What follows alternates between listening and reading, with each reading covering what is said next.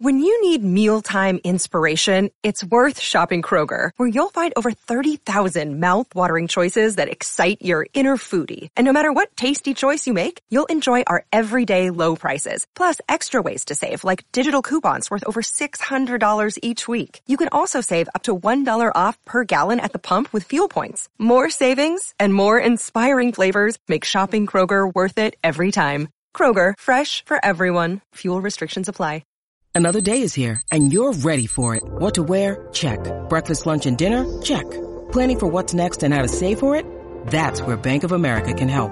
For your financial to-dos, Bank of America has experts ready to help get you closer to your goals. Get started at one of our local financial centers or 24/7 in our mobile banking app. Find a location near you at bankofamerica.com/talktous. What would you like the power to do? Mobile banking requires downloading the app and is only available for select devices. Message and data rates may apply. Bank of America N.A., member FDIC. TCL is a proud sponsor of the 1500 ESPN studios. TCL, America's fastest growing TV brand. All right, Mackie and Judd, and let's get him in here. Sage Rosenfels. I'll say this was an amazingly entertaining game to watch last night. And for a while, it felt like the Vikings were gonna pull it out. Sage, I have a hot take for you to start things out. All right, are you ready? Let's do it. So I know that the Vikings defense is getting absolutely savaged for their lack of performance last night. My main takeaway was, okay, the Vikings defense definitely could have played better, but Jared Goff was absurdly good in that game. I came away thinking a lot more about Jared Goff and Sean McVay than I thought negatively about the Vikings defense. Is that fair? Well, I think it's fair in the sense that Goff's a good quarterback. I mean, I think that's the deal. That's why he was drafted number 1 overall. I think that this game has so many fun things to talk about, even if you're bummed out because you're a Vikings fan. But, you know, and one of these things is the Rams offense, Jared Goff, Sean McVay, that whole combination. It's great to talk about. And you know, Goff, he's a talented kid. He got a nice arm. He was an accurate quarterback.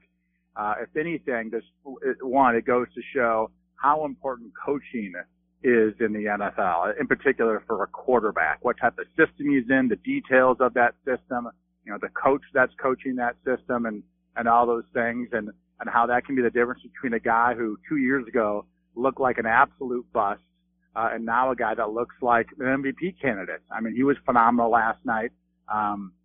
Watching that game and some of the plays that were diagrammed and designed and created by McVay gave Goff a huge advantage, and you can tell he knows exactly where he wants to go with the football.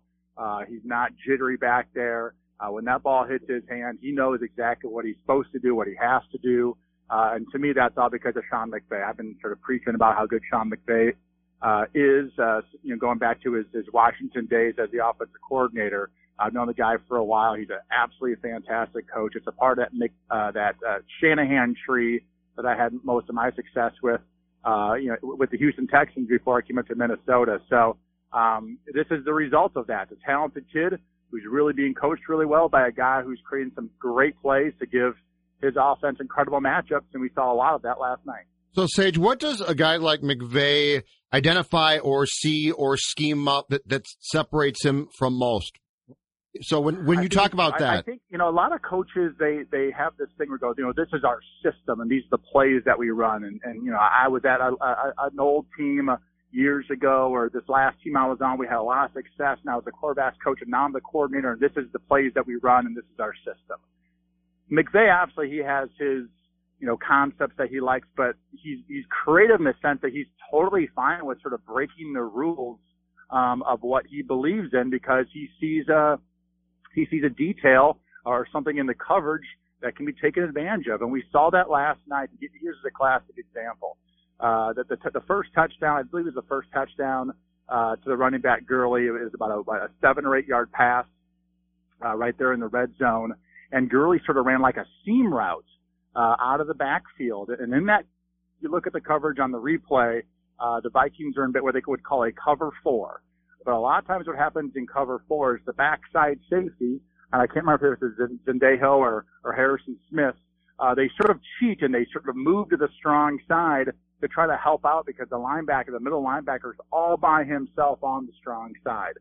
So McVay knew this, that the safety would cheat over to the three-man side in what we call a trip set.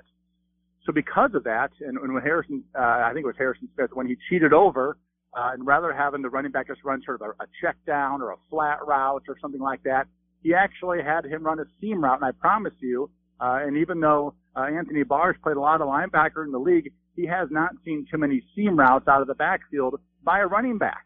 And it ended up being basically a wide open touchdown. It's a really tough play for McVay to try to handle, because he has to cover, Gurley really all over the field. And usually you think lateral, but in this situation it was a vertical concept, and that's something Will linebackers just aren't accustomed to. So, Sage, if you're Mike Zimmer and your defense has had its struggles basically ever since the second half of the New Orleans game in the playoffs last year, where do you go from here after getting blasted by the Rams last night? What is next for this defense? Because it seems like there's a lot of work to do on that end. Yeah, and that's a real big concern, obviously. We're all seeing it. It sort of baffles all of us. They've spent a ton of money on that defense, but I think all of us would say that the dollars that were spent when they signed those contracts, we were all happy with. As fans, as analysts, as the coaching staff. I don't think they signed guys that were not talented players to big contracts and, really regret giving people a lot of money. I think they did a really good job of that. They've got really good players on that team, but, obviously right now they're just sort of getting worked over. And, I'm not sure exactly why that is. I've said it on this show. I've written about it many times. This isn't really a complex defense. This is not what Mike Zimmer believes in. He believes in having, your 3 or 4, sort of different coverages, having a couple, fairly basic blitz. We all know about that double A gap blitz that does give some teams some trouble. But that he's a big believer in, if you really know what you're doing well, and your basic concepts, you can sort of overwhelm an offense by knowing all the ins and outs of what an offense does and what teams try to do to attack those basic coverages. So, does he change it up? Does he start running coverages that he's not used to? Does he start trying to blitz more and go into maybe a 3-man front and doing things they're not accustomed to? I don't know if that's the answer. This is not what Mike Zimmer does. He's been coaching for a long, long time. He has certain things he truly believes in, and my guess is that he's going to stick to his guns. Well, Sage Rosenfels with us here. He's a weekly guest on our show on Fridays, and you can find him on the Purple Podcast a couple times a week, too, with Matthew Collar, 1500ESPN.com, Apple Podcasts, anywhere you would find podcasts. Kirk Cousins is on pace, along with 2 other quarterbacks, too, by the way, to break the all-time yardage record. I know it's super early in the season. We're still, we're not even to October yet, but how do you balance his performances so far with some of the things that maybe raise red flags, like the fact that he fumbles more than any other quarterback in the league the last 4 years or so, and he seems to not have the greatest clock when he's standing in the pocket, but he still puts up these numbers. What's your read on him so far? Well, I think that's a legitimate concern, that the fumble last night, that was a huge play in the game, and there was definitely room to step up in the pocket. It seems like most of his fumbles come of this variety when he's in sort of the back of the pocket and somebody comes around and knocks the ball out of his hands. And my guess is Kevin Stefanski, the quarterback's coach, will be working with him on this, probably the rest of the year, trying to get him to step up in that pocket more. You have to, of course, have a pocket to step up into. I will say this, by the way, in the Vikings offensive line's gotten a lot of people giving him a hard time, so far this year. I've given them a hard time this year. I thought they played pretty well last night. I mean, they were asked to drop back. They threw about 50 passes last night or something like that. And for the most part, I think they did a really good job of trying to keep Kirk Cousins clean. I think the issue is they're not running the football. Whether they get behind right away and they just decide that they're going to start throwing it, or they just want to throw it more because they have Cousins. They have this, guy who's got the strong arm. They think they can put up a lot of yardage and maybe score a lot of points. But to me, I think that might be part of the issue, with the defense. Obviously, they're giving up a lot of points and a lot of yards, but, sometimes as they always say, your best defense sometimes is a great offense. And let's say a great offense that runs the ball keeps that defense off the field. And also keeps them fresh. So when they're on the field, that they're super energized. And so, there's sort of a combination play here, offense and defense, that work hand in hand together. I really wish that Kirk Cousins wasn't on pace to break the NFL record for most passing yards, because, a lot of times that's not a good thing. And in the last couple of games, it's because, the Vikings have been behind, in these losses and the tie, and they've been trying to catch up. So, Sage, since 2015, Kirk has fumbled the ball 35 times and lost 14. How much of that is a product of pockets collapsing and things that can't be avoided by him? And how much of that circles back to having to have an awareness of pressure that oftentimes is coming from your blind side? Yeah, that's the hard part. And, to be honest with you, when I was out there playing, I was always terrible at, sort of feeling it from my weak side. And I was always blown away. Like, how does Aaron Rodgers do this? How does Tom Brady know Drew Brees? It's almost like they have this, sixth sense of feeling when somebody's right behind them. I can remember a lot of the times where I'm hit right in the middle of the back, or somebody comes around and swipes the ball in my hands, and I had no idea they were there. So it's hard for me to give advice to another quarterback on, how you sense that, because I always struggle with that myself. I think some people just have it and some people don't. I think all you can really do is, again, if Kevin Stefanski, if the offensive coaching staff can try to get Kirk to step up in the pocket, to stay on rhythm, to try to go through his progressions as quickly as possible, not hold on to the football. And sometimes the best thing to do is just to throw the ball away and move on. And a lot of quarterbacks like to hang on to the football for a bit too long, and more often than not, bad things happen rather than good things. So, Sage, with the running game and Dalvin Cook, he had 10 carries last night for 20 yards, 2 yards a carry, and we know he's not 100% right now, and I think they had him on kind of like a carries restriction or a pitch count me and Judd were talking about last night on Ventline. If you're the Vikings, how do you get the running game going? You can't really rebuild your entire offensive line on the fly. You have to kind of stick with what you've got and just hope that guys stay healthy. But how do you get this running game going? Because they're going to need to be able to establish some form of a running game if they're going to stay balanced offensively. Well, they have to. They absolutely have to be able to run the football. If you ask Mike Zimmer, what is your sort of game plan? What is your strategy of how you win football games and how you get to the playoffs? He'll say, great defense, run the football, protect the football, execute on offense, good special teams.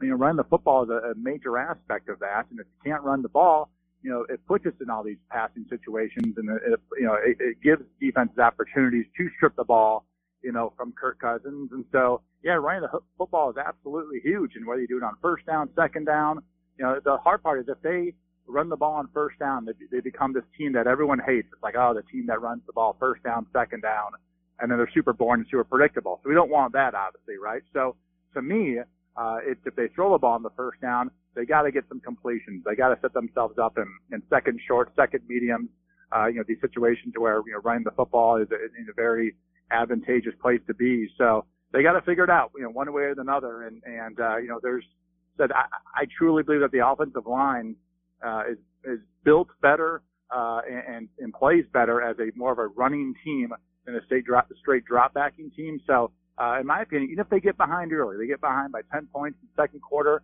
you got to sort of stay the course, play the marathon game, and keep running the football, because that also really helps your defense keep them off the field too. I think we have, it feels like we've got a little post-traumatic NFC Championship game stress syndrome here as Vikings fans and followers. Like, every time the Vikings go to the NFC Championship game and get beat in devastating fashion, there's expectations for the following year, and they fall flat. And I think, it's hard to say that any of those previous rosters or eras correlate in any way, but I understand why fans feel that way after a slow start to this season. And the Eagles on the schedule coming up next. Here we go again, another letdown when you thought you might take the next step, Sage. Well, there's what people don't realize. When you win a championship game, or you get to the championship game, or you get deep in the playoffs, then you add a few players, that you think you've improved your roster. You're also going to get a much tougher schedule. You're going to get the schedule where you play all the other, winners of the division, during the regular season. And so your schedule is usually, going to be tougher. I also believe this, and I said this at the beginning of the year, a couple of different radio shows that I would do. We'd talk about how many games I thought the Vikings would win this year. And I truly thought it was going to be more like 9 or 10 games. And people thought I was sort of crazy. Like, this is a team that should win 12, 13, 14 games and have a chance to go to the Super Bowl. And I thought to myself, listen, it is hard, very, very hard to win NFL games. It's very easy to lose them, extremely easy to lose them. And last year, everything just sort of seemed to go right for them, it seemed like to me. The ball bounced the right way. They get a timely turnover. The quarterback Case would sort of make a timely play. The defense would do a couple of things early. They get up by 14 points and just sort of rely on that defense in the running game to sort of hold that lead. And they won 13 regular season games. There's a lot of talent and coaching that goes into that, but there's also a lot of luck. And they obviously Cook was out already this year. I think losing Pat Shurmur is something that hasn't been talked about, and this is not a hit on John DeFilippo at all. But you get really used to an offensive coordinator, how he calls plays, how he designs plays. What coordinator has the entire team sort of thinking the way he does. That takes time. And even though he was only the coordinator for, sort of a shorter amount of time after taking over from Norv Turner, he was around that office and that building as a quarterbacks coach for a couple of years too. So, they lost that voice, the voice of the offense. And I think, John DeFilippo hasn't quite, captured that room yet. And that should be something that, we really don't talk about much. But I tell you, we talk about Sean McVay, how important coaching is, the details of a head coach and all those things. Well, they have a new offensive coordinator, new quarterback. Those are two big variables that have yet to totally gel yet. Yeah. Great stuff. Sage, we love these conversations. We'll talk again next week, man. See you, Sage. All right, guys. Looking forward to it. All right. Sage Rosenfels. Also find him on the Purple Podcast on a regular basis with Matthew Collar. Back with more Football Hour next on Mackey and Judd. Whether it's Baker's Simple Truth Turkey or mac and cheese with Murray's English Cheddar or pie made with fresh Cosmic Crisp apples, there are many dishes we look forward to sharing during the holidays. And Baker's has all the fresh ingredients you need to turn today's holidays into tomorrow's memories. Baker's, fresh for everyone. Get more ways to save at the Buy 5 or More Save $1 each sale. Just buy 5 or more participating items and save $1 each with card. Baker's, fresh for everyone.